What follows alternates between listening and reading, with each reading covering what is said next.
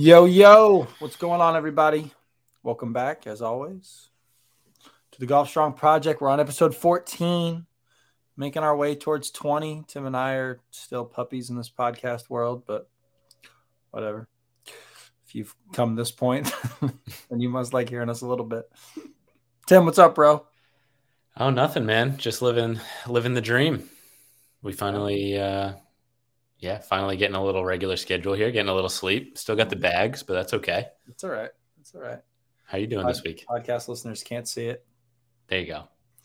Yeah, so it's only the YouTube folks that are looking at the bags. It's all right. It's nice. You told me you're going out and getting a little golf in tomorrow, so. Yeah, it's going to be like high 50s and sunny, so it's time to golf. Ooh. Yeah. Ooh. It's Floridian weather right there. It's a treat. It's a real treat. Well, the fact that you're able to get away from your newborn son for a couple hours it's good. It is. It's needed. Yeah.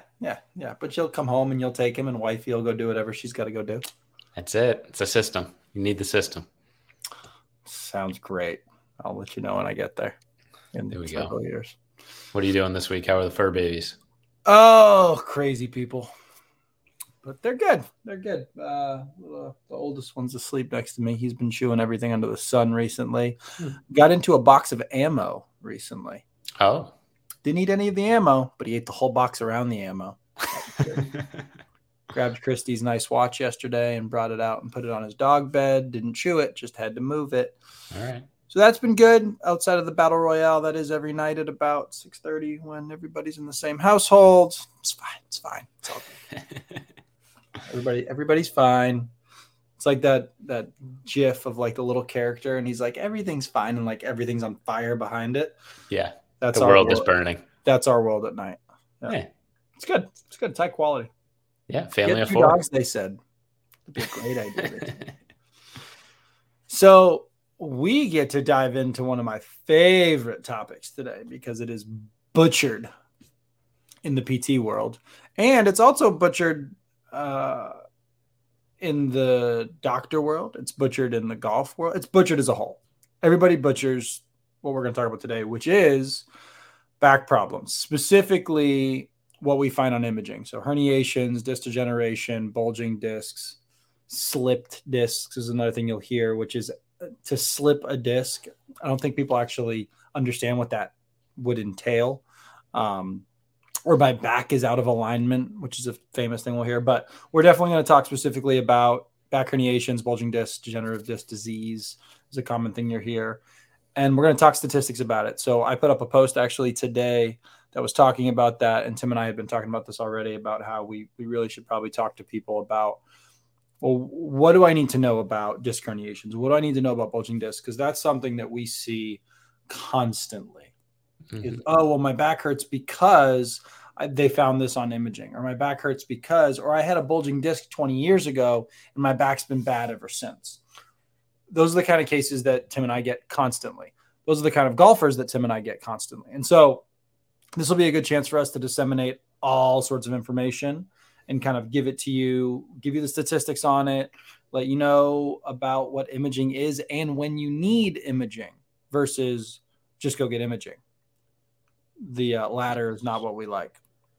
And then we'll talk a little on fear mongering. So you want to go through, let's go through statistics first. Yeah. Thoughts? Let's start there. Cause I think it might shock some people how common a lot of these like scary sounding things are. Yeah. It's crazy. It's super common. So except with backs being out of alignment, that's highly uncommon except in dead people. Yeah, in like freak scenarios, crazy car accidents, or just like people, circus like people who are just flexible like crazy.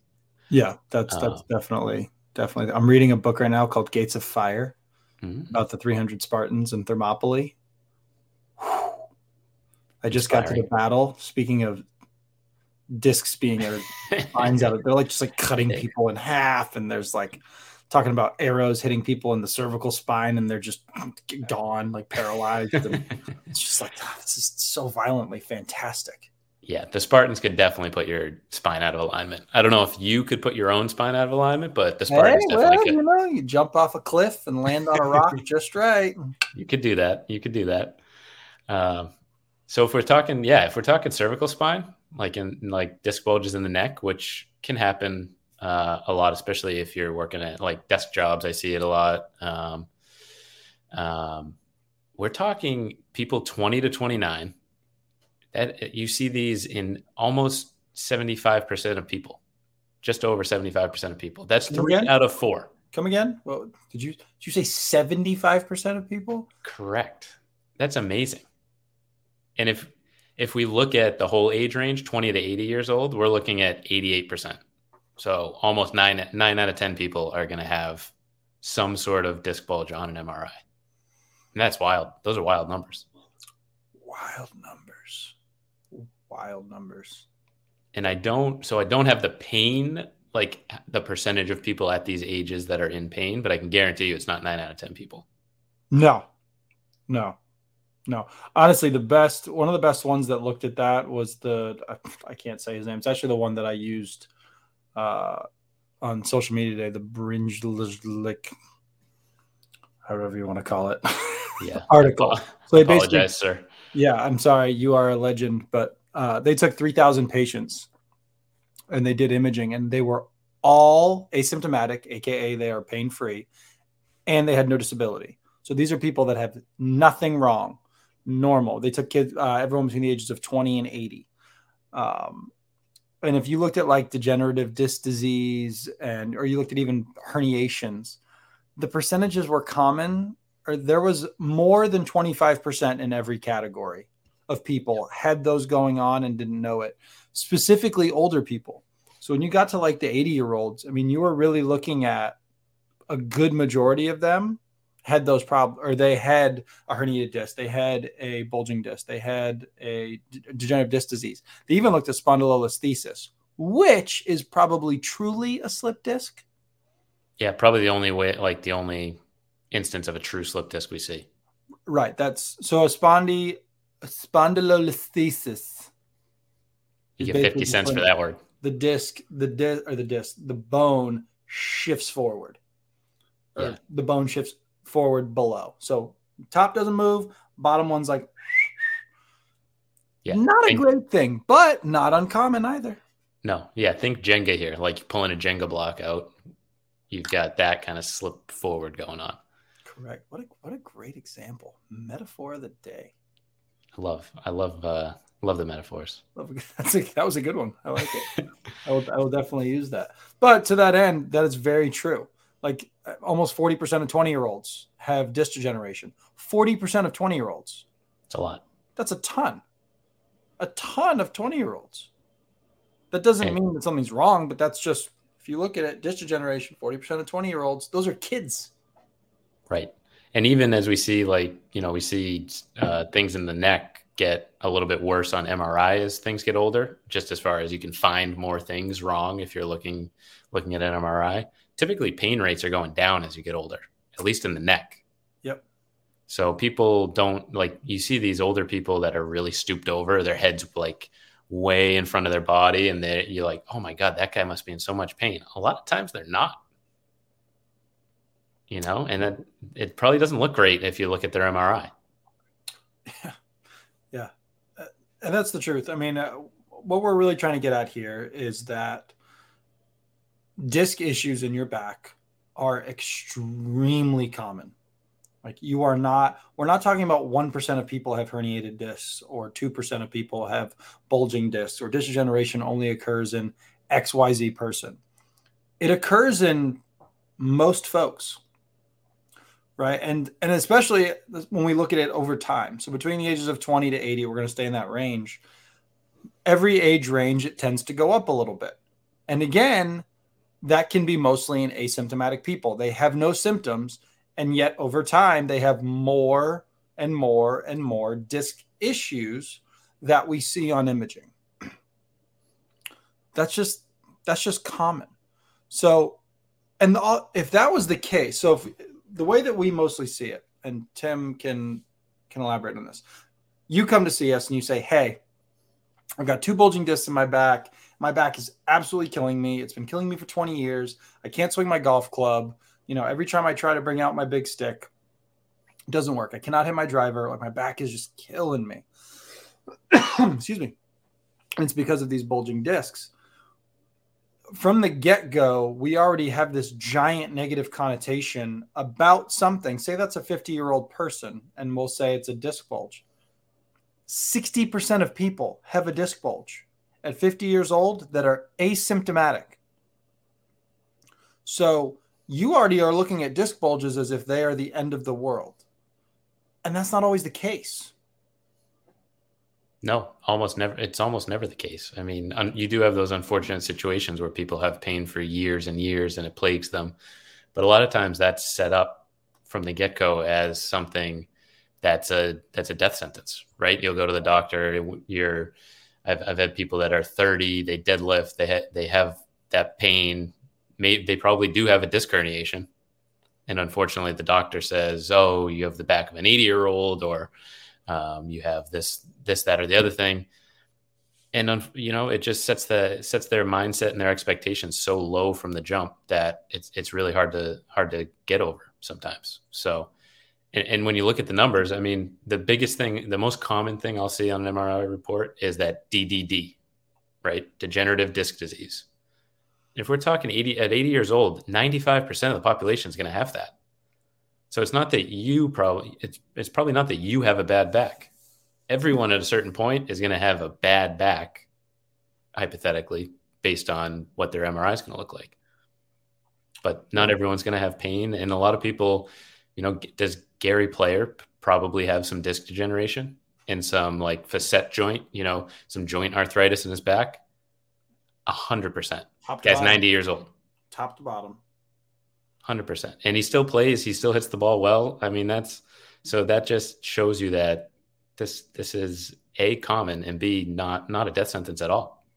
And Tim pointed out the best fact of all or the worst fact of all, I guess you could call it, is that we're convinced early on, be it our doctor, be it our PT, chiro, family, that anything that we see in our backs, be it a bulge, degeneration, God forbid a herniation, means we're going to have issues. That means you have a bad back. I hate when I hear people say, I have a bad back. I don't blame them for it, because somebody told them they have a bad back, or they've been convinced of it over time, whatever it ends up being. Well, that's one of my questions I'll ask is, well, what makes your back bad? Right. And so people listening to this, if you in your mind are like, man, I've got a bad back, I've got bulges and this and that, what makes your back bad? Is it the bulges? Is it the herniations? Is it because it hurts? Is if something hurts, does that make it bad? Does that make it, what does that look like to you? And then we meet you where that is. And we should also point out that just because we're saying that a lot of people that have these are asymptomatic, it doesn't mean that these things don't contribute to your pain. Sure. They may well contribute to what you're experiencing. Of course they can. Just like we look at pain is nuanced. We've talked about this before. Lots of factors influence how you experience pain. And physical things like herniations and bulges can as well. It just doesn't mean that they're causing it wholeheartedly black and white. Right. And I think we'd be remiss to skip over the fact that these things do heal. Ooh. You want to take us through some of the healing rates? Because that's, especially with the people who say, I have the worst back you've ever seen. Sometimes that gets me a little excited, because that might be a good thing. You're going to have the greatest recovery of all time. I think for me, what hit me the most when I heard about injury, like herniated disc healing, because it doesn't make sense that like most people are like, they like use the jelly donut where it's like the jelly comes out of the donut and like, oh, you shoved it back in. Like how do you do that? So this is like the most fun thing in the world, because I don't think most people are like, think it's false. They look at you and they're like, that's not true. Right. Like, I mean, don't believe me if you don't want to, but I mean, you can stay hurting as long as you want. This is just the way it is. So we should probably explain some of the terms to people. So there's different ways that you can herniate a disc. Mm-hmm. Right. And so there's bulging, which is not a herniated disc. That's just where essentially that big cone the big cone, the big disc that holds the fluid in it is bulging out. It's not perforated. It's not open. It's just there. And then there's protrusion, which I think there's like certain ways that they define how far out that goes. There's protrusion, extrusion, and then sequestration. Another spondylolisthesis and sequestration. Phenomenal words today. Such good words. But let's talk about the healing rate of the worst one. So very worst one is sequestration. Such a fun word to say. Such a fun word. That means the fluid inside your disc, all that juice is getting pulled out. It's all the way out there. All the way out. Like it's in the open. It's flaunting its stuff. Oh yeah. It's floating around out there around your nerves. It's just having a good old time. Good old time. The healing rate, or the rate of resorption, which essentially all that really means is that fluid that gets out there can kind of, we'll say, harden and go away. Yeah, I mean, they do follow-up MRIs, and you see that it looks nothing like it did before. I mean, I don't necessarily understand everything, and no one really does, but it's not. It goes away. It's just magic. Yeah. Magic. Fairy dust. Fairy dust. 96% resorption rate or healing rate with a sequestration herniated disc. 96%. Pretty good. Pretty good. I'll take my odds. I'd bet on that all day long. Now, this is not to say that people that have, for instance, people that go get laminectomies, or they have a herniated disc that's pushing on a nerve that's resulting in loss of function in their lower body. A lot of times when we're talking about this stuff, although most cases, if people are having numbness, tingling symptoms down a leg, we still are going to treat it conservatively for as long as we can prior to doing surgical intervention. There are certain red flags we look at, such as what's called saddle paresthesia, which is where you can't feel underneath like your butt and kind of your groin area, which is a spinal cord issue that is like, we need to get you to the hospital now. Yeah. Right. Outside of that specifically, pretty rare that we're sending someone in to get cut up. That's me. Tim, are you in that same boat? Oh yeah, 100%. And I share these numbers with people because honestly, the bigger and kind of the more extreme that initial injury, the better chance it has of healing. You know, it really gets that inflammation cascade going to start that healing process. So yeah, as long as people aren't having like, you know, muscle atrophy, like you can visibly see one leg is smaller than the other, or, you know, they're really starting to get serious numbness and that sort of thing. Yeah. It's really when it starts affecting function. Yeah. Like if you get people that like, I can't feel my leg in space, or like I can't feel my foot and I don't know when I'm putting it down, like really, really, I mean, that's high compression of a nerve. We're not talking that this is like, I get like a little shooting pain. Right. On occasion. We're talking function is limited. Like to your point, I can't straighten my thigh. Right. That we might want to go look at something here. But to your point, for the most part, someone comes in and they've got numbness and tingling down the side of their leg, kind of goes a little bit into their foot. We can recreate it a little bit with some bending. At this point, we have no idea if it's from the back. Maybe they're getting pinched at the hip. I don't know. We don't care at that point, based on what I just said. That happens to a lot of people. What I do care about is, again, the red flags. Do you have any numbness between your legs? Well, no, not really. Does it come and go? Yeah, it does. Do you feel like it limits you functionally? Like, are you not as strong? Not because of pain, but are you not as strong? Is it atrophied? If the answer is no to all of those questions, all right, let's get to work. Exactly. There's something you can do. So, and it's interesting to me, like they always report bulging discs as resorbing, but I always have a bulging disc is like, you know, if you have a balloon and you squeeze half of the balloon, that one part kind of pops out. There's nothing to resorb. Like it's all still in there. You just like let go and it's resorb. So like there's nothing to really resorb there. I mean, that can be sometimes some of the more painful things because like in your disc, you really only have nerves on that outer edge, right? Yeah.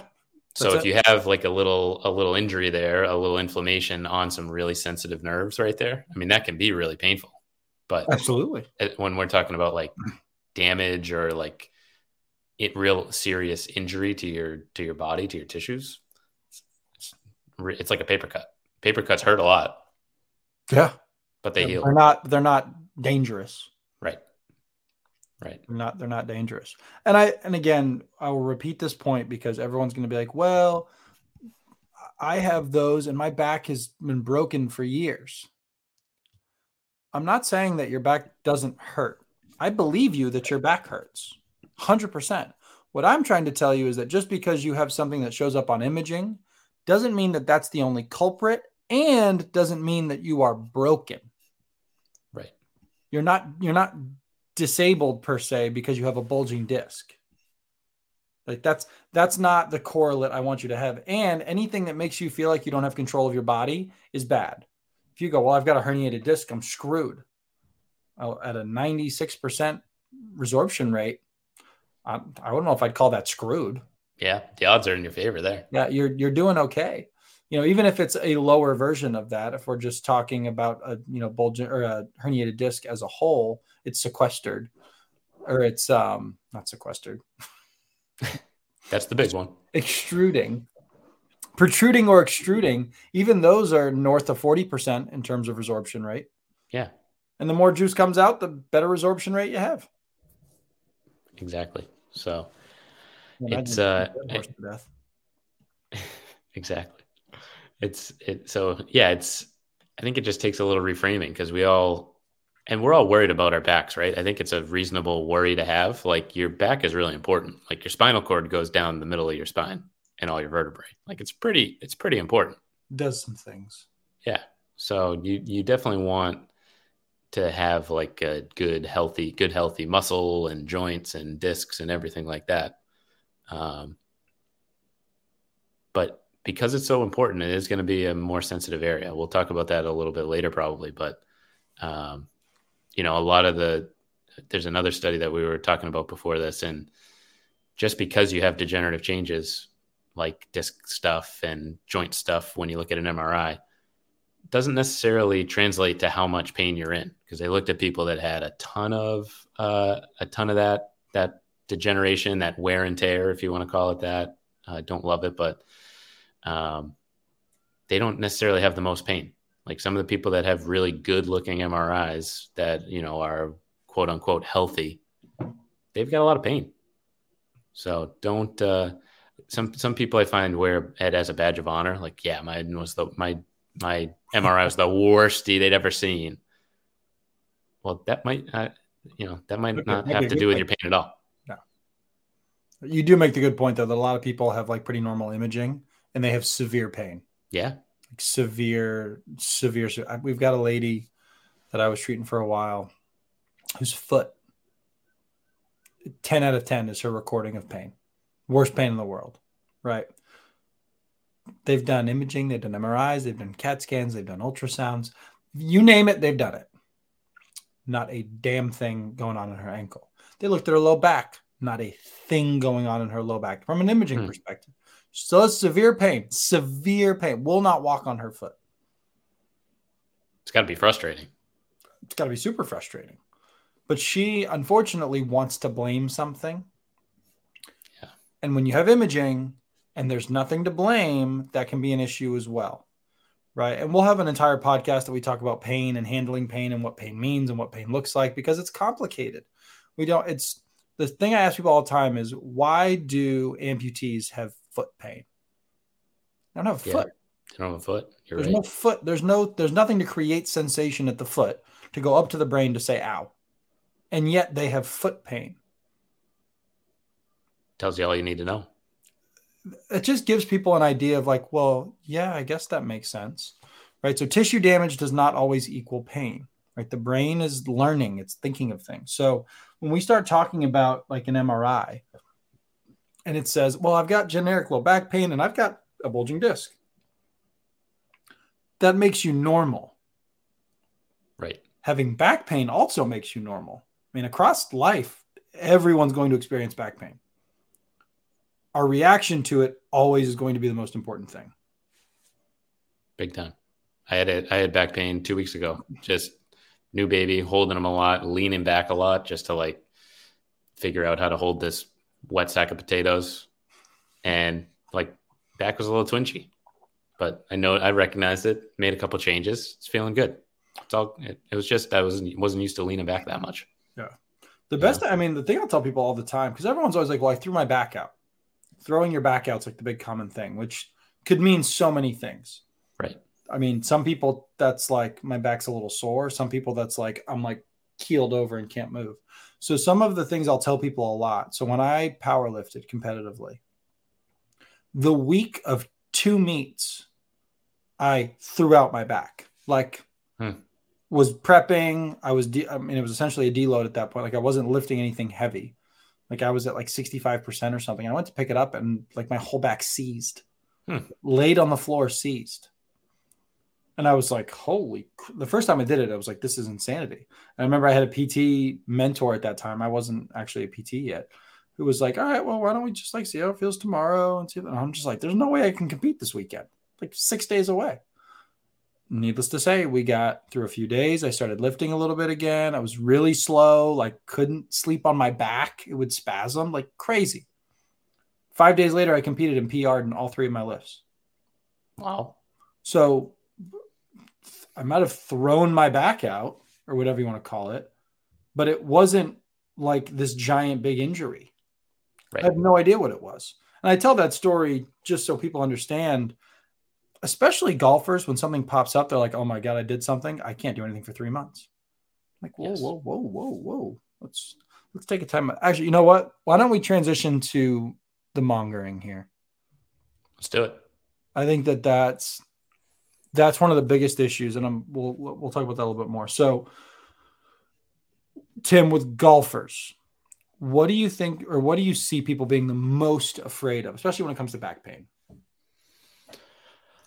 I think probably the biggest thing is just taking a big swing, right? Whether that's like hitting a drive, or that's hitting like an iron at a deep rough, something where they have to really, gear up, take a hard swing at a ball, either make contact with the ground, or you're just taking a big driver swing. I think that's probably the biggest thing I hear is like, they see Bryson and they're like, wow, how long is that going to last? His back is going to be, he's just abusing his back. Or they use the Tiger example. Like, oh yeah, you can't swing that hard, or you can't swing too much because your back will wear out.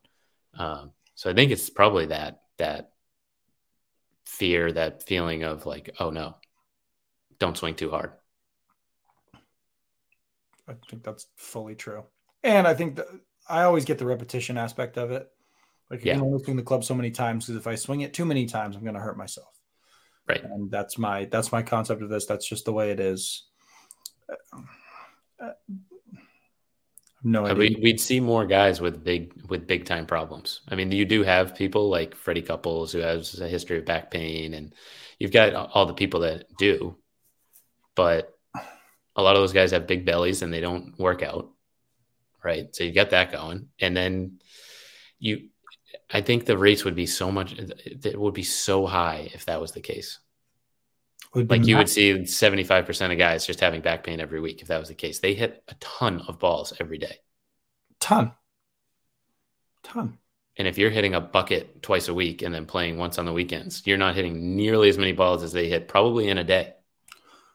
Well, to that end, how could you possibly have so many people? I mean, the average golfer is not between the ages of 20 and 40. Correct. Let's be very real about that. Most golfers are generally older, beyond the age of 40, 50 people. Yep. They are older people. So how on God's earth can that many people play golf with constant back pain?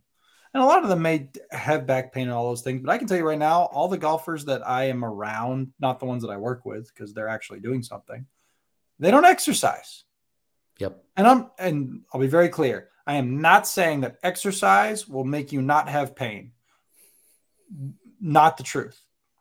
The strongest people in the world can have back pain. The strongest people, the strongest powerlifters, the strongest whatever, they can have back pain.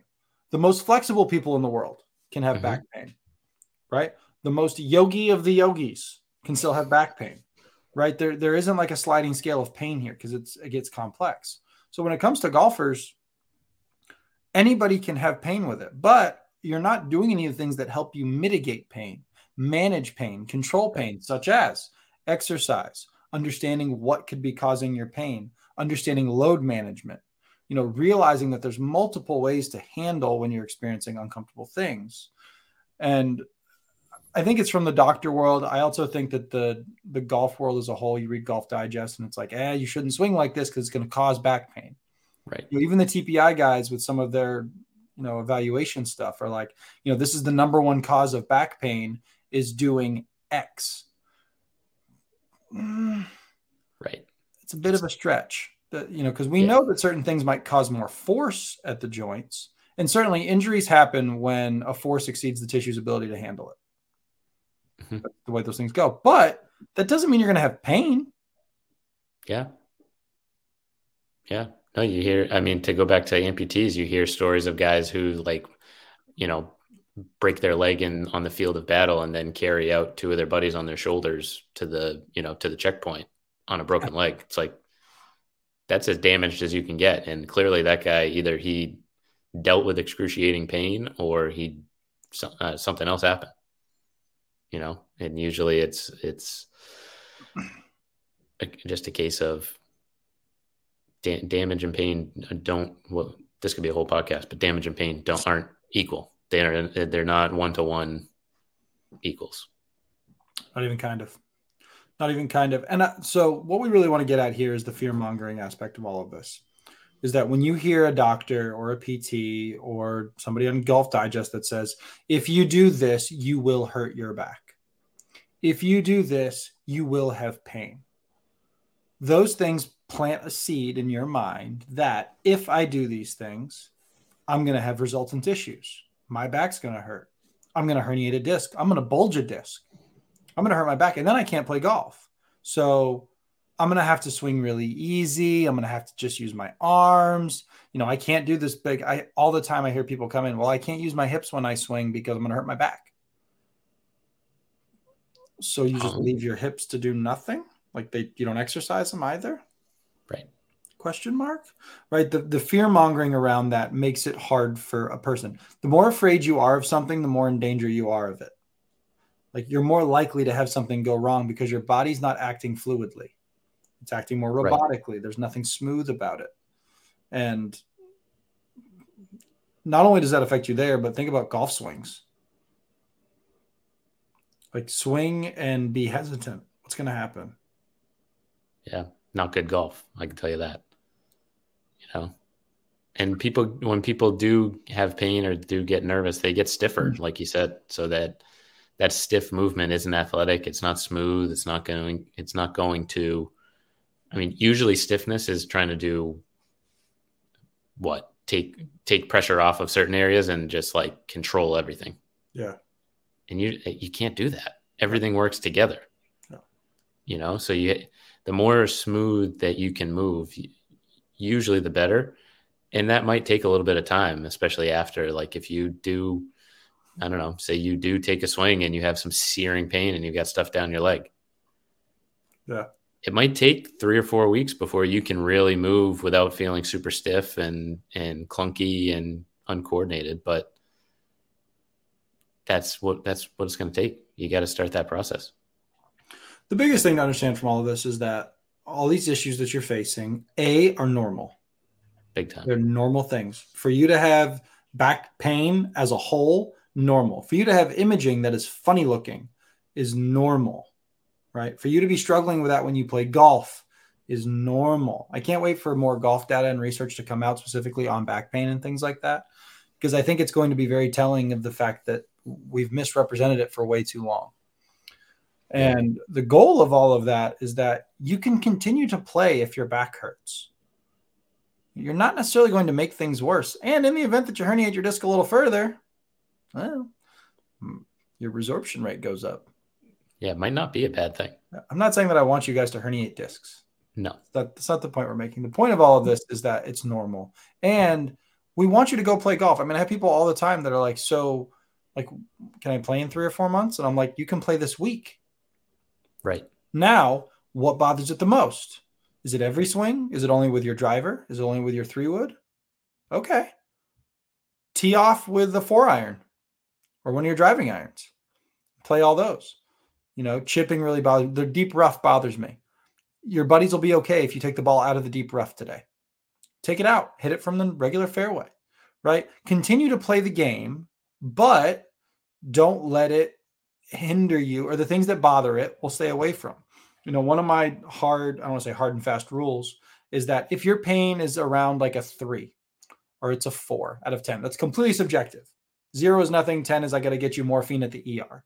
If you're dealing with a 3 or 4 pain, I want you to continue doing everything that you're doing. And it's not getting any worse, right? After 24 hours, it's not like it bumps to a 10, right? And it's super subjective. And I don't really like pain scales, but it's an easy way for people to understand it. If it stays at a 3 or 4, keep playing golf and then just minimize the other things, right? I would tell that to anybody. If it's a knee replacement, hip replacement, rotator cuff surgery, ACL, doesn't matter. Use pain as a guide. Don't avoid it. The more we avoid pain, the more difficult life's going to be for us. Absolutely. That's exactly what I used to, And then when we're getting above that 4 to like 5, 6, we're still not necessarily stopping, right? No. We're just using kind of a more watchful eye, just feeling it out. If it starts to get to the point where every swing, or like if you're in the gym, every time you lift, you do a deadlift, every single rep is getting worse and worse and worse, and it doesn't go away in a couple hours or at least 24 hours, then we're talking about making some changes. But you just adjust. Exactly. Just if back squatting hurts that. Well, better example I use with golfers is if a full swing bothers you, but a 3/4 swing doesn't, guess who's going to 3/4 swing today? You. Mm-hmm. And then we're going to go from there. And that's if you've got a shoulder injury, knee injury. I don't care what injury you have or pain you have. That principle applies to all of them. If that's all you guys heard from this podcast was do as much as I can without exacerbating or pissing off my symptoms, it's exactly how you should play golf. Absolutely. What else? What else there? Anything? That could be a really long conversation if you wanted to make it so. It could be. But I think the way I like to combat this kind of fear mongering and that sort of thing is just by explaining stuff to people. Like I have one friend who, if someone comes in with an MRI, he won't even look at it. He just tells them, nope, seeing bad stuff on there is pretty normal. If you have stuff on there, it just means you're normal. It doesn't matter to me. It's not going to change anything I do with you. See you later. Yeah. We're going to do our stuff. That's one approach. I've learned a lot about reading MRIs, so I like to go through it with people because you can see a lot, especially if you've got a couple different views, if you've got a couple different, the T1, the T2, the different types of like sequences they do that show you different things. You can learn a lot from it. And then if you, like, I find if they've gone to like the doctor and the guy said, yeah, you're degenerative discs and you've got a herniation at L4-5 and things look really bad. But then they come and see me, I can say, okay, yeah, you do have that herniation at 4-5. It's been there a while though. Here's why. It looks like this. Right. So I would bet it's been there a while. That's probably not what's going on here. The other stuff is pretty common in a lot of people, and it's not the worst I've seen. And, I think you can really work with this. And then they're like, oh, really? Usually that totally changes the dynamic of just their pain experience. Yeah. And you make a good point about not being dismissive, because a lot of times clinicians, especially clinicians that are more like you and I, who are more abreast, I guess, of what our research says about herniations and bulges and things, or whatever you want to call it, we're going to be like, the truth of the matter is that, yes, this is fully common. I'm really not worried about it. It's not going to change how I treat you at all. But how we relay that to the person in front of us matters.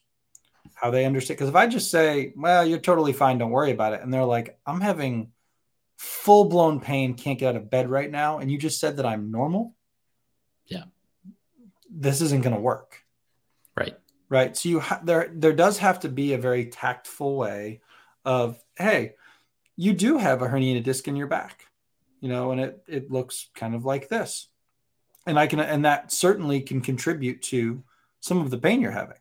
There's no doubt about it, but there's lots of other things that contribute to that. And more importantly, here's what we're going to do about it. Yeah. And once you change the script of this is what it is to this is what we're going to do, then you can start plugging in things like, actually, this is pretty common. You know, 75% of people, over the age of 20 have a bulging disc. It's like really, really normal. Right. And, a lot of them cannot have any pain or do have pain. And, what we're going to do is focus on how to help you get rid of it and how to help you manage it, how to help you get back on the course. So we're not trying to tell anybody listening to this that like your pain isn't real. That's not the truth. Our goal is to tell you that imaging things can be funny and that makes them technically normal. And there's something that we can do about it. And to be afraid of it is only going to harm you moving forward. Correct. That one story I like to tell in regards to this is one of my mentors. So I was doing like a pain mentorship, we were learning all about biochemistry and all the different factors that go into pain.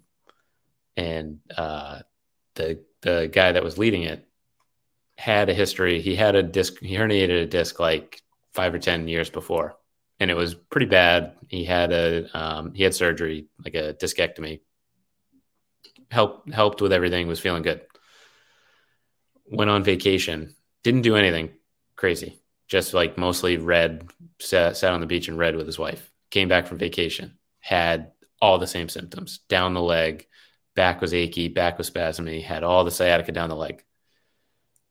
And we would be on these weekly calls and he'd be like, all right, someone tell me I don't need to get an MRI. Because I want to go get an MRI and see if this disc that I herniated a while ago is herniated again. I know I didn't do anything to probably do it, but I want to know. And we'd all be like, no, don't do it. And he'd be like, I really just want to go get a cortisone shot because I know it's going to make it feel better. We're like, no, don't. And then after like 5 or 6 weeks, he was good and feeling normal. And he was like, all right. But it's amazing because he's teaching the curriculum. He knows all this. He's studied, probably knows more and has forgotten more about pain than I know. Right. And he's still going through the same thing of, oh man, if I just had an MRI, then I would know exactly what is going on here. And it really wouldn't change. We would talk, be like, is the MRI going to change what you're doing about it? And he's like, no, I'd do the same thing, but I'd have the picture. It's just such a funny conversation. So I can't blame anyone out there who's not a physical therapist or a doctor or, doesn't have a wide knowledge base in this area. Because even those of us who know a lot go through the same thing that you do. Pain sucks. I don't like that even some clinicians now have gone like away from the fact that like, oh, pain isn't real. It's just you made it up in your head. Well, no, yeah, pain is crazy. Pain is a real thing. Maybe we don't have pain receptors. That's more of we have nociceptors. Sure, that's a little thing. But like pain is something you experience. Like stub your toe, shit hurts. Yeah, it does every time. For the most part. And everyone has different pain levels. Like I always talk about the people that are like what's the name of Muay Thai, where they have people like smash their shins. Yeah. And they're like eating it up. Like, keep hitting. That's right. I'm like, oh my God, I would be blood curdlingly yelling. Right. Someone smacked my shin. Like you hit your shin on the coffee table, end of the world. End of the world. Current for like 60 to 90 seconds. Life might not go on. Aha! But is something broken? Right. Because then I would bet that you get up and walk it off. Right. You go to the fridge and you get a Coke because nothing's broken. You get a Coke. Naturally. Everyone gets a Coke when they go to the fridge. Everyone. Every time. It's a weird thing when I came south and everybody called all soda Coke. Everything's Coke. No Pepsi. No. Oh, no. But like soda is Coke. I'd like a Coke. Oh, what kind? I'll take a Sprite. You just ask for a Coke. It's not how it works. That and bless your heart. I didn't realize that was like a derogatory thing till I moved here. Did you know that? No. Bless your heart. Yeah. So I was in a first week of grad school. I was down here, go to a Publix because Publix is the big grocery store down here. And I'm walking around the corner of an aisle, and naturally, somebody was walking. It was this older lady, tiny little old lady. And her cart, like, kind of hit me as I was coming around the corner. And I kind of was like, oh, I'm so sorry.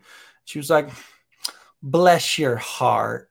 I was like, that was like, and I was like, oh, have a nice day. And I was like, that's the nicest thing somebody could say is bless your heart after, like, that's just so nice.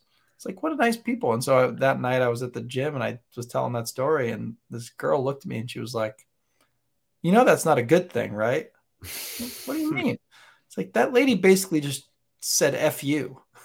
She put a voodoo curse on you. Like, what? She said, bless your heart. That seems like the nicest thing. Like, normally it's just like you're either you're dumb or screw you. Yeah. Oh, bless your heart. I didn't know that. It's that Southern charm, that smile to your face while they're insulting you. Stabbing you from behind. Yeah. How on earth do we get on that topic? Oh, Coke. There we go. Coke. Anyways, I think that about covers most of what we wanted to talk about. I do too. Yeah. I think I hope there's some good stuff in there. One question I got too was, is cracking your neck bad for your spine, bad for your neck? I'm going to make things like worse as far as discs go and all that. No. Correct. I totally agree. It's like cracking your knuckles, right? Cracking your knuckles. Now, I think that doing it yourself is one thing. I don't advocate for people to go get their neck cracked. Yeah. By somebody else. Well, I especially don't like, so I don't like people doing it themselves where they're doing these weird positions where they're like contorting and they're pulling up on their head because, and some of the, like the ring dinger that you'll see on YouTube where the chiropractor is just yanking on someone's head. I mean, we can get into technical specifics, but the ligaments in your neck are not made to resist vertical motion like that. They resist rotation. They resist flexion, like bending forward, bending sideways. They don't resist going up. So that gets into another ballpark of things. But if you're just like bend your head to the side and it goes, I mean, that's like cracking your knuckles. Yeah. I'm not a huge, and especially even with cracking your knuckles, like if like they don't really crack if you just like do this. Like you have to create pressure at the joint. Which, again, I usually don't necessarily advocate because it's not – I mean, it might feel good, but it feels good because when it cracks, you get these little receptors that go off that then makes them – it's almost like that big relief. So don't use your hands, in my opinion, to, like, crack your neck. Like, don't just – and, like – yeah. Again, are the chances of you hurting yourself pretty slim? Yes. But it's just one of those things that's not really necessary. Are you going to hurt yourself? Probably not. Like when things crack, all that fluid that's in there. So I guess we should probably explain that to people saying what cracking is. So you have a bunch of fluid in your joints. When you heat fluid up, just like when you heat water up, it turns into gas. So when you heat something up because of the friction in that joint and it goes, all that is the gas releasing from that joint. Yep. End of story. Popping bubbles. Now, when that happens, it can expand the capsule around the joint. So your joints are covered in what we would call capsule, which is just this connective tissue that helps keep you in place. That can expand a little bit and, again, hits those receptors that make it feel good. And so if you are chronically cracking, sure, maybe you're going to have a little bit more, I don't want to use the word laxity, stretch of your connective tissue. But we don't have a lot of evidence that that's occurring that I'm aware of. Tim, maybe you've got more than I do, but I can't. A lot of the stretching stuff, as far as like stretching tendons, stretching ligaments, if you pull on them more, which would be like stretching them harder, they get thicker and they get more tense. Yeah, they just resist it more. Yeah. It's not. Sometimes, a lot of times the opposite happens. Yeah. You put more pressure into something and voila, it gets stronger. Look at that. Yeah. So don't worry about cracking too much. And don't get caught up in the fact that cracking is putting your back in alignment. Correct. That was the other point I was going to make. You're not moving anything around in there. Yeah. If in the event that your spine is out of alignment, you will be paralyzed somewhere. Yeah, correct. Go to the hospital. Like And that's going to happen with like motor vehicle accidents. That's going to happen if you get like some kind of blunt force trauma to your spine, or then you're going to see things where like your spine, if it's stacked, will do like the movement back and forth or side to side, which could be a spondylolisthesis, could be a retrolisthesis, which is basically where those above and below vertebral joints are moving on one another. Right. That's dangerous because guess what we just said goes between all of those? Your spinal cord. Yeah. If your back is out of alignment, you're in trouble. And you would know it because something would be unfunctional or dysfunctional. Unfunctional, that word. I don't know what the dysfunctional? Dysfunctional, yeah. Paralyzed would be probably more. That would be a spinal cord injury, would be what we would deem that. So again, that would be like you dive off of a boat or you dive off of something and you land on your head and you get that like hard compression and there's like, right. That's what you would see. Exactly. So no, your back is not out of alignment. Lord willing. We would rather that never happened. Yes. Agreed. Just like your pelvis being out of alignment. Doesn't go anywhere. That's quick side tangent. So I studied Latin in middle school and high school, like 7 years. And we did a lot of like Roman architecture stuff. Nerd. Like I built a bridge out of straws, literally just plastic straws that held 3 full bricks. Ooh. That was it. Pins, push pins, and straws. So I know my architecture a little bit. I used to. It's an arch. Not anymore. It's an arch. Your pelvis is an arch. Yeah. It's like the strongest shape and strongest structure in architecture like available. It's true. That's all I got. And it moves a grand total of 1 millimeter at most. Am I correct? The millimeter? Yeah. 1 to 2. I've seen 1 to 2. 1 to 2. So 1 to 2 millimeters is the most it can move. So what is out of alignment? 0.05 millimeters? Yeah. Can you quantify that? I sure can't. No, I know I can't feel that in my body. Sometimes I can't even feel if my arm is next to me. This is true. I remember in PT school being taught that we could like shift pelvises. And yeah. Sad day when you realize you can't. But like the techniques themselves, I'm like, in hindsight, when you look at them, like I've still got the books, like I'll peer them at them once in a while. And I'm like yeah, and you're always cupping someone's butt cheek. It's just not always like you're like right in there and you're like pushing and then you're like pushing down on the front. Yeah. It's like it's just not comfortable. Yeah. So end range, overpressure. Yeah. Breathe. Yeah. No, it's exhausting. Like I remember those classes at the end, you'd be like, oh my gosh, I did something because my biceps are exhausted. It must work then. Hello. Murph, come here. Come up. Good boy. There he is. Everybody, this is the mascot of the Golf Strong Project. Murph Man. Golden Retriever. He's jumping on me because he's getting as much loving before his brother gets here. You got to soak it all in while you can. The only child. Isn't that right, bud? Say hi. Look at Tim. Look at Uncle Tim. Look at Uncle Tim. What's up, over dude? here? No, I give up. Nah, it's like, I'm good. We'll live. I think that covers it, people. We talked about statistics. You now are fully aware of the fact that disc issues from cervical to lumbar spine are pretty normal. Doesn't mean you're going to have pain. Doesn't mean you will have pain. Doesn't mean you won't have pain.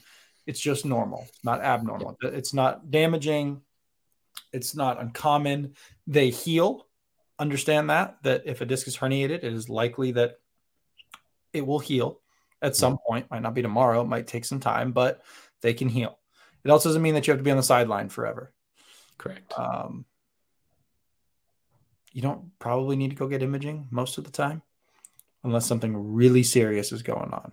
For me, the biggest thing with signs is if you've got saddle paresthesia. If you can't feel between your legs, you need to be at a hospital. Yeah. If you're, I tell people if your crotch is numb and if you're peeing your pants, go to the hospital. ASAP. Because that is cauda equina and no good. You need to be in a surgery table now. Don't freak out, but drive there quickly but safely. maybe have someone drive you there quickly and safely. Yeah. Don't drive yourself. Correct. Don't get in a car. Yeah, like have someone bring you there. But beyond that, very few times am I saying you need to go get this imaged, because it's not going to change how we do anything. Correct. We're going to treat you the exact same way. And don't waste the money. That's true. Or time. Like, got to go see a doctor, get an image, get another image, get forwarded to another doctor, get another image 4 to 6 weeks later. Yep. That deductible fills up real quick. Don't get me started on insurance. I know, man. I'm sorry. I can't get juiced up. And yeah, I mean, I think that covers it. And if anyone wants to read any of these articles, I'll throw the link to them in the show notes. Just if you're a geek like us and you want to read a little bit about this stuff, have at it. You can pronounce all of the names that we can't. Yeah, Kim's the only one. Kim and Van Ryn. Those are the two I can say. Udby. There you go. Fagaska I still can't say that guy's name. Yeah, you didn't get that one. Sorry. Brinkley. The Swedish ones are really where you get them, with the J's next to O's. I's and O's and double S's. It's just, I don't know what's going on there. It's very confusing, but there's like all these, then there's like the different Polish names and Russian names and Krakowski, Jarkovsky. Joseph. It's all good stuff. It's all good stuff. Meanwhile, it's Ravoto and Taylor. Simple. Sounds like a great store. It does. Lord and Taylor, Ravoto and Taylor. Ooh, you see, but Ravoto and Taylor would be like a gentleman's store. That's true. High end gentleman's store. Italian streetwear. I'm Irish, but yeah, we'll go with it. All right, everybody. Well, as always, shoot us a follow. Oh, we changed our Instagram handles. Oh, yeah, you're right. Shoot. Almost forgot to mention it. So Tim and I have, I'll call it, joined forces and set up the Golf Strong docs. And so he is now Tim.golfstrong. That's it. And Jackson.golfstrong. So if you're trying to find us, that's the easiest way to find us. We're going to continue to put out content about golf and some courses coming up that we're building.